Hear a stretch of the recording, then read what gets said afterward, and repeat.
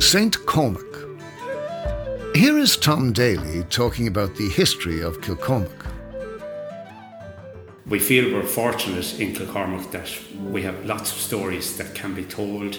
A broad sweep would take us from earliest times, things like the Mesolithic, Bronze Age, ring forts around here and so on.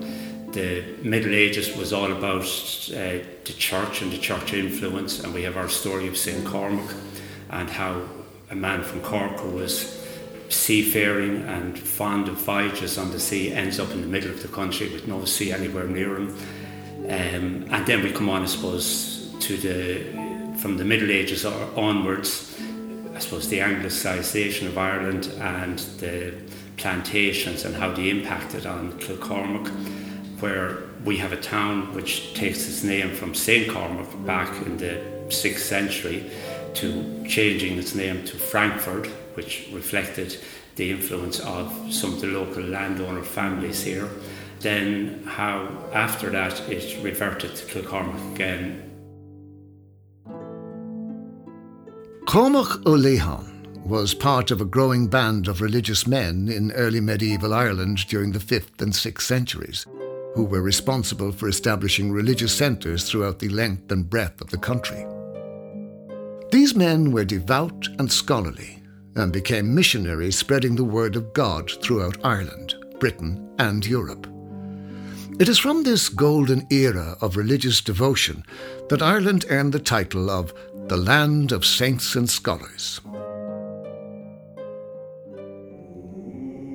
Cormac began his religious training under one of Ireland's patron saints, St. Columcille, at the nearby monastery at Durrow.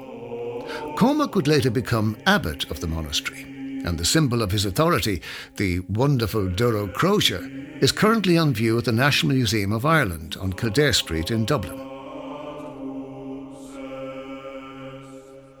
Columcille had established an abbey on Iona Island, which became the most influential centre for the spread of Christianity in Scotland. A fearless mariner, Cormac soon joined Columcille on his travels throughout Scotland's islands, spreading the word of God and earning the name Cormac of the Sea. It is said that Cormac set up more churches in Scotland than he had joints in his body.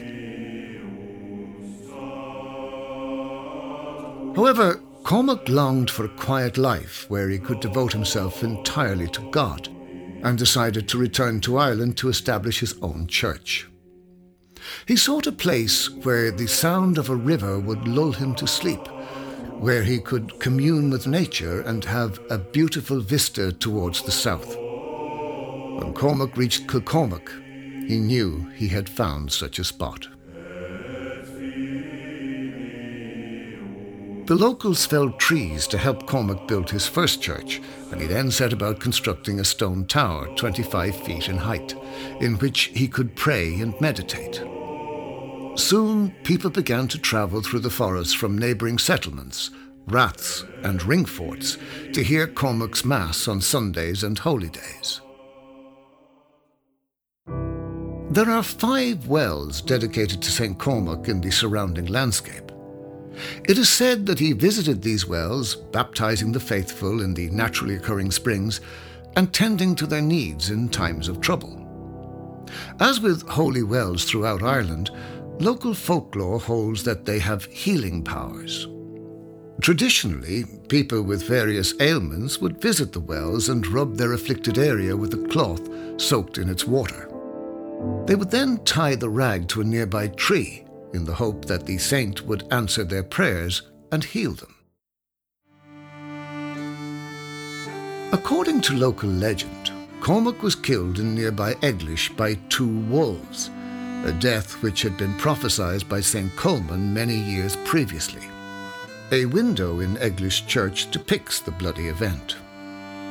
Unfortunately, no trace of Cormac's original monastery or its fabled tower exists today.